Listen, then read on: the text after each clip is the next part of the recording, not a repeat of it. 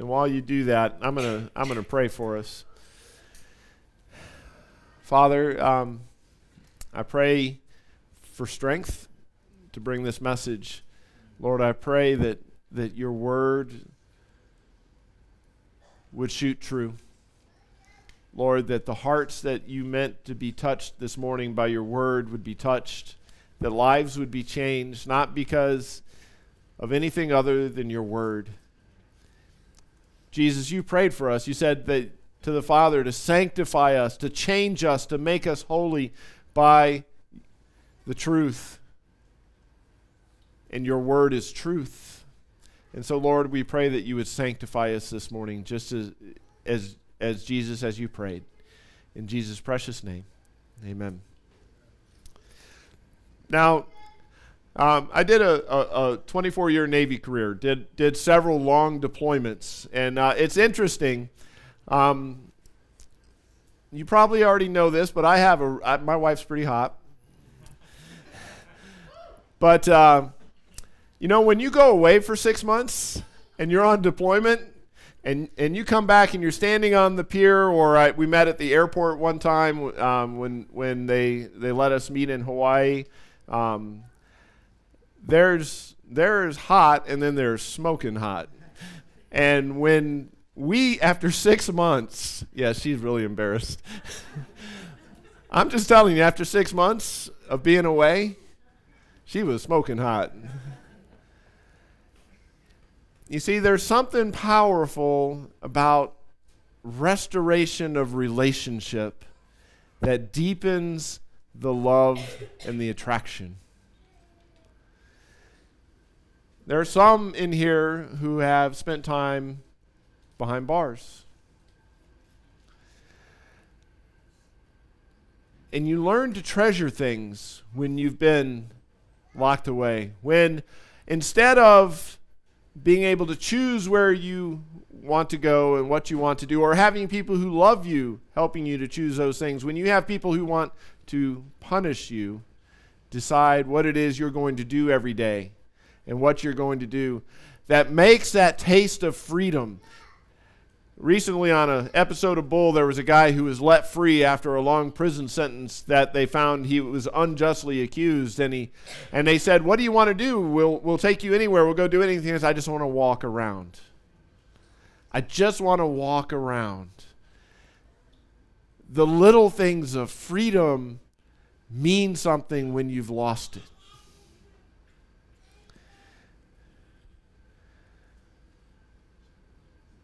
Sometimes, when you think about it,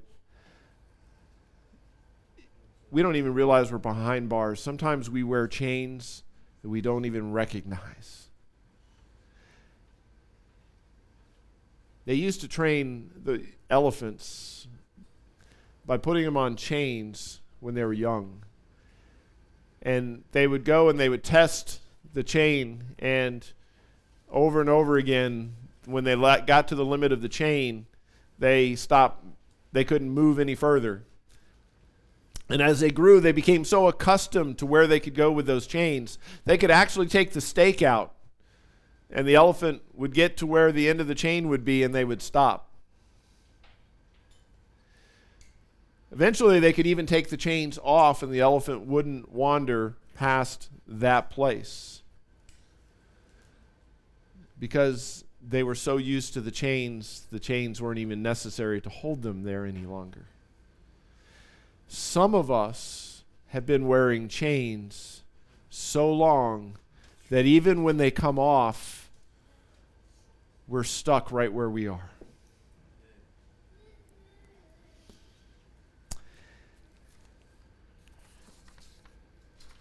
My question is, what does God have to say about that? Because you see,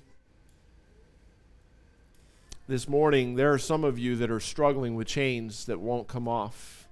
There are some of you that you've never experienced the joy of a relationship with God. You see, in Genesis it said that He created us, and then it said that He walked in the cool of the garden as was His habit. We were made to go for long walks in the cool of the garden with God.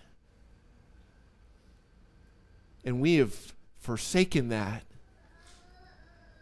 so we could be our own masters. There are some of us that live lives behind bars. We don't have freedom.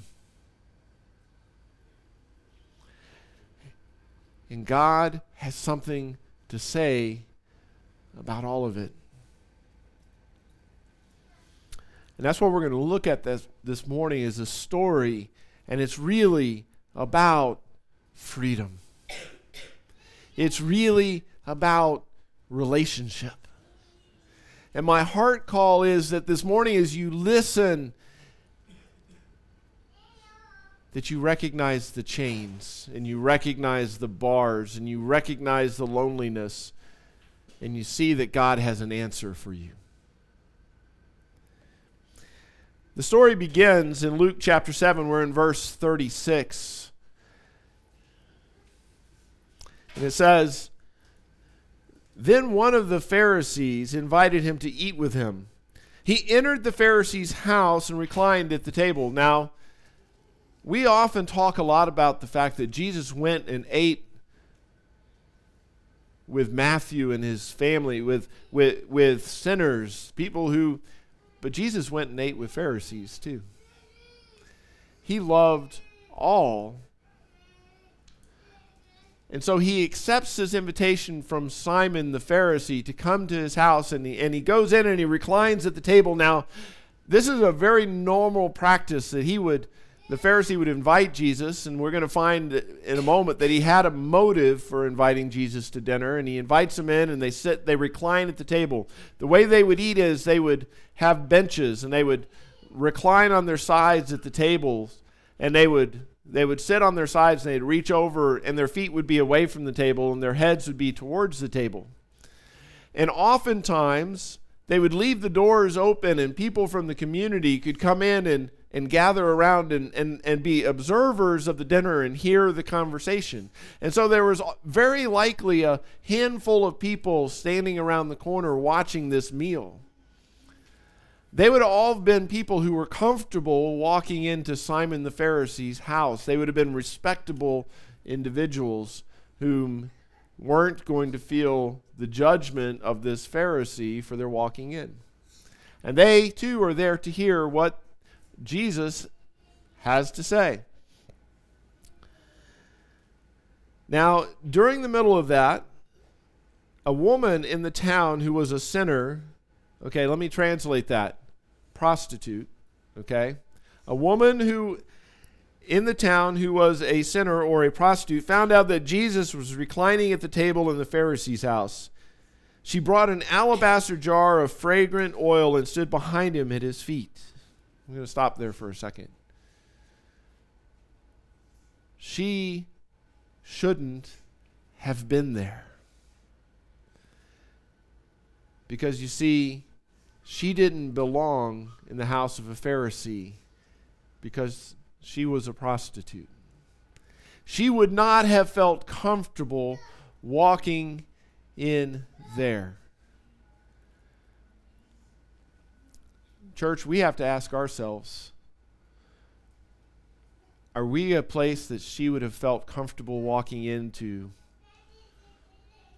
Or would she have only come in there under the direst of circumstances? See, we need to ask ourselves at this dinner, are we Jesus or are we Simon the Pharisee? Are we the one that would cause someone to overcome their fears of what it costs to go into our house and spend time with us because there's hope? Or are we going to be the Pharisee that keeps people out because they don't feel they're worthy? That's a decision we have to make, church. Who are we going to be? I know who I think you are, and of that I'm very grateful. But here she is. She's risked coming into the house because she's heard a message from Jesus. Now, without getting too far ahead here, I want to make sure you understand something. There's something that's already happened in her life. It's going to become evident as Jesus starts to tell a parable that something has already happened, but he's going to state it there in the moment, because it's important for you to know this, because you have to understand what her response is about. Why is she there? And she's coming with an alabaster jar, which was an expensive container of perfume. So she is coming with the only gift she has, and she probably earned it through her sinful lifestyle. Now let's back up a little bit and let's look at the culture of the time. In this culture, women rarely had an opportunity for employment. Oftentimes, as a matter of fact, Jesus chastises the Pharisees for divorcing their wives without giving them a certificate of divorce, which meant that if they under their laws, if they remarried without that certificate of divorce, that they were considered adulteresses. And so and there was a whole school of the Pharisees who taught that you can divorce your wife for unfaithfulness, and that unfaithfulness to them was anything that she disappointed you with. If she burnt your food, you could say you're an unfaithful wife and divorce her, and in your cruelty not give her a certificate of divorce, which meant that she had no recourse to remarry. And if she could not get a job, that means she had two ways to survive. She could beg or prostitute. And so we do not know how she got to be where she is, but in all likelihood it was not her first choice in life. And here she stands with these chains of her sin, imprisoned by a life that she doesn't have freedom to choose, out of relationship with God and His people. And she weeps. And as Jesus' feet are away from the table and she weeps, her tears fall on His feet. And she begins to wash His feet with her tears. She wiped His feet with her hair. Now, a respectable woman would never let her hair down in public. And so the mere fact that she takes her hair down and begins to wash Jesus' feet is an act of utter humility before God. And she begins to kiss them and anoint them with this expensive perfume. She's honoring Him as a king, anointing Him and kissing His feet. In her shame, she honors Him. As she humbles herself, she lifts Him up. What would make a person do such a thing? To shame themselves, to bear the burden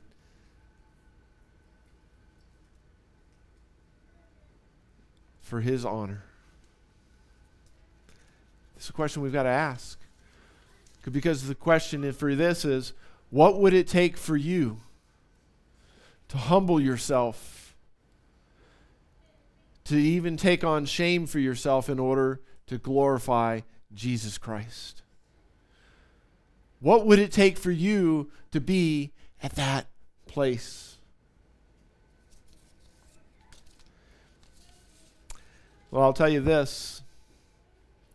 Simon's true character comes out at this point. When the Pharisee who had invited him saw this, he said to himself, "This man, if he were a prophet, would know who and what kind of woman this is who is touching him. She's a sinner." So now we get to see who Simon really is. First off, why did he invite Jesus? Because he's hearing all about all these miracles, and he's hearing about these teachings, and people are calling him a prophet. So he says, okay, let me spend some time with him and see if he really is a prophet. But it wasn't because he was hoping he would be a prophet. It was because he really wanted to prove that he wasn't. And so the very first thing he does when Jesus comes in and he sits and this happens is he immediately pronounces his judgment. He is not a prophet, because if he was, he would know what this woman is doing. He would know who she was intuitively, because God would tell him, and he would not let her touch him. And in the same process, he pronounces his judgment on the woman. This woman who is a sinner, who is to be rejected and reviled and have no place among God's people.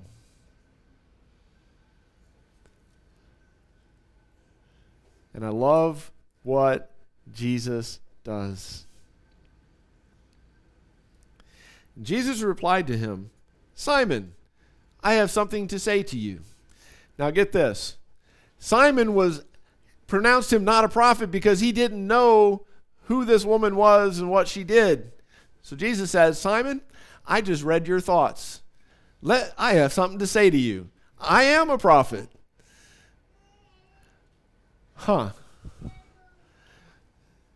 Simon's going to get a little uncomfortable before this is all said and done. Simon's reply, "Teacher," which, by the way, is a sign of respect, but I think you're going to find here pretty soon that you realize it is not meant. "Say it." A creditor had 2 debtors. One owed 500 denarii, and a denarii is about 1 day's labor for a farm worker. So one guy owes about 500 days of work, and the other 50. Since they could not pay it back, he graciously forgave them both. So which of them will love him more? Okay, so I want you to put yourself in Simon's spot. You invited Jesus to your house, really to prove to yourself that he wasn't a prophet. He's a guest, but he's not really an honored guest in your midst.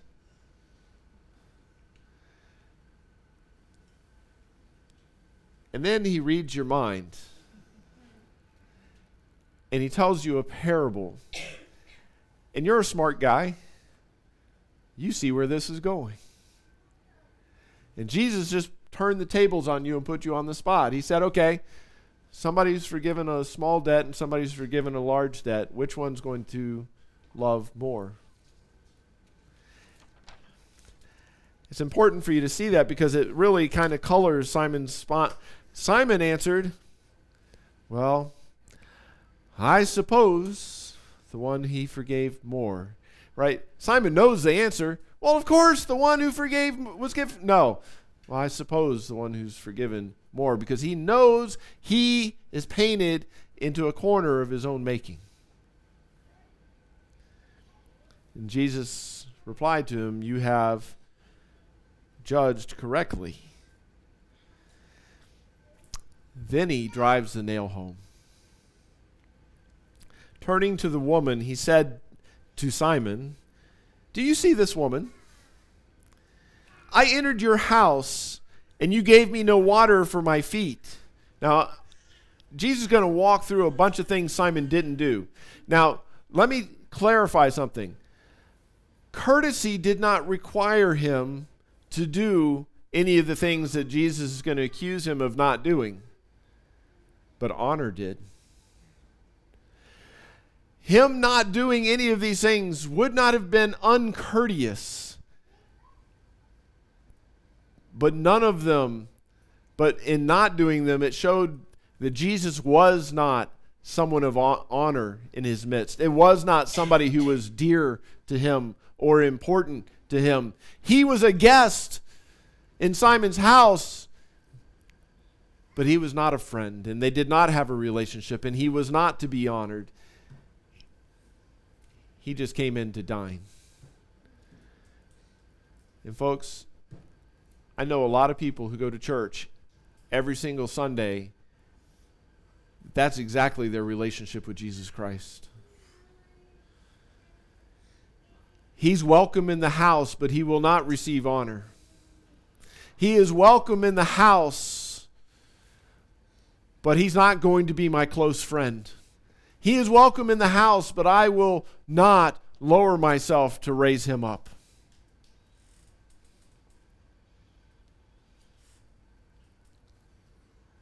My encouragement to you to this morning is this, is that you look on your heart and you say, is that who I've been? And recognize that's not who you have to be.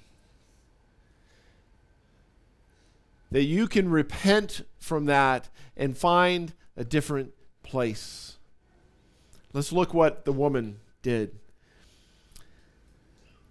Simon, I entered your house and you gave me no water for my feet, but she with her tears has washed my feet and wiped them with her hair. You didn't even do the thing of having your slaves provide for me water to wash the dust from walking off my feet, which would have been something you would have done if you loved me. She humbled herself and embarrassed herself by crying on my feet and lowering her hair and wiping them. When you couldn't even provide a servant to come wash my feet, she humiliated herself to do so. You gave me no kiss, but she hasn't stopped kissing my feet since I came in. You didn't even give me the courtesy of the kiss of friendship, and she's giving me the anointing of a king, the respect and honor. You did not anoint my head with oil, but she anointed my feet with fragrant oil.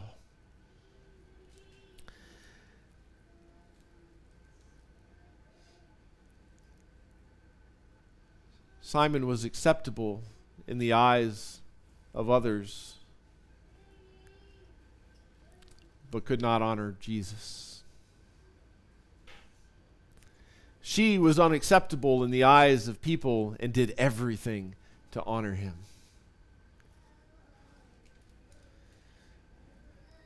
When we live lives that are self-righteous, we become like Simon. We don't even recognize the bars that keep us hidden and locked away. We don't even recognize the chains that keep us locked in a place. We don't even recognize the fact that we have no relationship with God.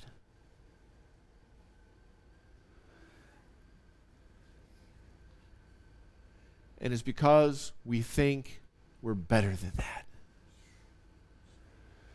But when you recognize that you are a sinner,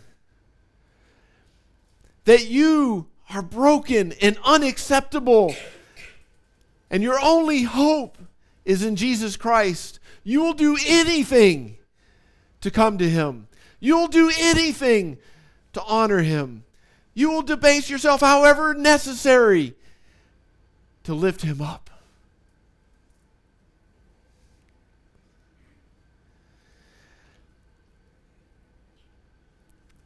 Because when you realize, when he gives you forgiveness, and you recognize all that he's forgiven you for, and how undeserving you are, and how broken you are, you can't help but love him enough to do whatever it takes to be with him and to honor him and give him glory.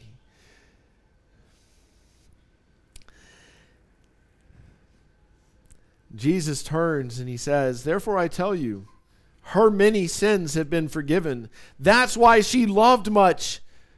But the one who is forgiven little loves little." See, she had already encountered Jesus before she came in. Her tears were not tears of grief. They were tears of gratitude. Because she recognized her chains. She recognized her rejection by the faith community and that she didn't belong in Simon's house or in the temple or worshiping God. She recognized those things. And yet she had heard the message that Jesus preached, repent and be forgiven, and all her sins were taken away. And from that came this incredible act of love for her Savior. See, I love math. I used to be in science, and I love this. Great forgiveness equals great love. And here's the kicker. For those of you that are out there trying to grind it out, and you're trying to do what God would have you to do, and you just, I'm going to do this, and you're working at it really hard, and you're failing over and over and over and over again. Because you're trying to do it in your flesh. You're like Simon. If I just look right and act right and do the right thing, then everything will be great. You've got it all backwards. You're going from a place, I'm going to be obedient, therefore I'm going to love, and therefore I'm going to be forgiven. If I do the right thing, then I will be loved by God, and then I will be forgiven. And that's exactly the opposite of what God tells us.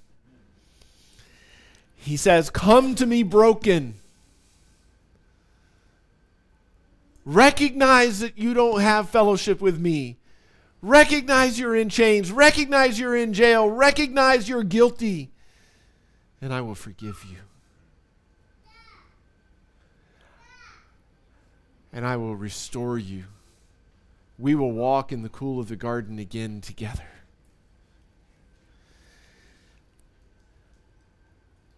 I will set you free from those chains.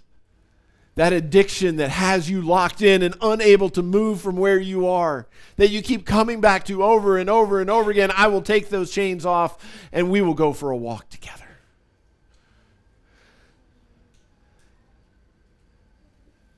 That hurt, that fear, that anxiety, that struggle that keeps you locked in a cage, I will open the door and give you forgiveness, and we will go for a walk together.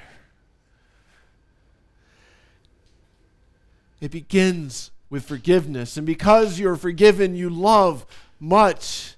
In John 1:5-3, it says that this is love to God, that we obey His commands. And so now you obey His commands. You do what He wants you to do, but why? Because you love Him. It's a joy. It's an act of trust. It's an act of celebration of your relationship, of your walk with Him. But you can't experience that unless you experience forgiveness. Until you recognize that you're in chains, until you recognize you're in jail, until you recognize that you don't have a relationship with Him, and you come to Him pleading, Lord, forgive me. You can't love, and if you can't love, you can't obey.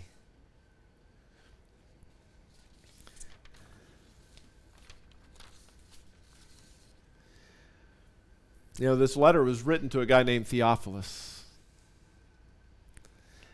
He was a Roman, I'm looking for the right word here, official, basically. And Luke was trying to convince him of the gospel, the good news of Jesus Christ. And here's a key point. Jesus Christ could not give you the forgiveness that you need unless He was God. Because it's God whom we have wronged, and only God who can forgive us. And so this is an important message to us, because then Jesus said to her, your sins are forgiven. And those who were at the table with Him began to say among themselves, who is this man who even forgives sins? Because even they knew that only God could forgive sins. And He said to the woman, your faith has saved you. Go in peace. You see, and it's not her great faith. It's the fact that she came to the feet of Jesus, and because He is faithful, and He is able, and He is capable, even the smallest, tiniest faith in Him is sufficient, because He is able. So you don't have to have this great urge of will, this great movement of faith. You just have to be broken enough to look up and go, I need you. I need you. That little spark of faith in a faithful God is all that's required. And I love the way the math ends.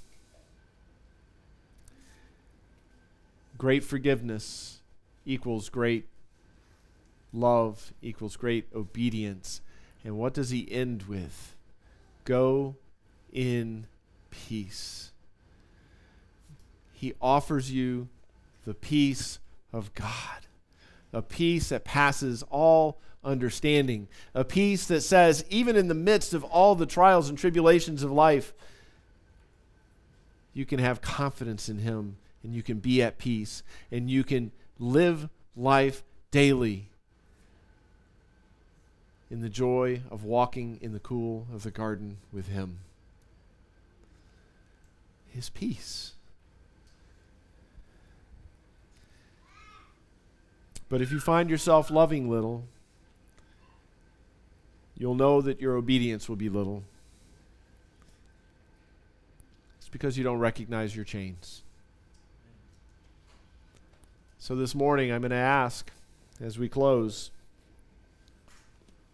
are you ready to cast off those chains? Are you tired of being chained and locked to that sin? Are you tired of gossip and addiction and anger and anxiety and fear being your masters and telling you what to do and what not to do?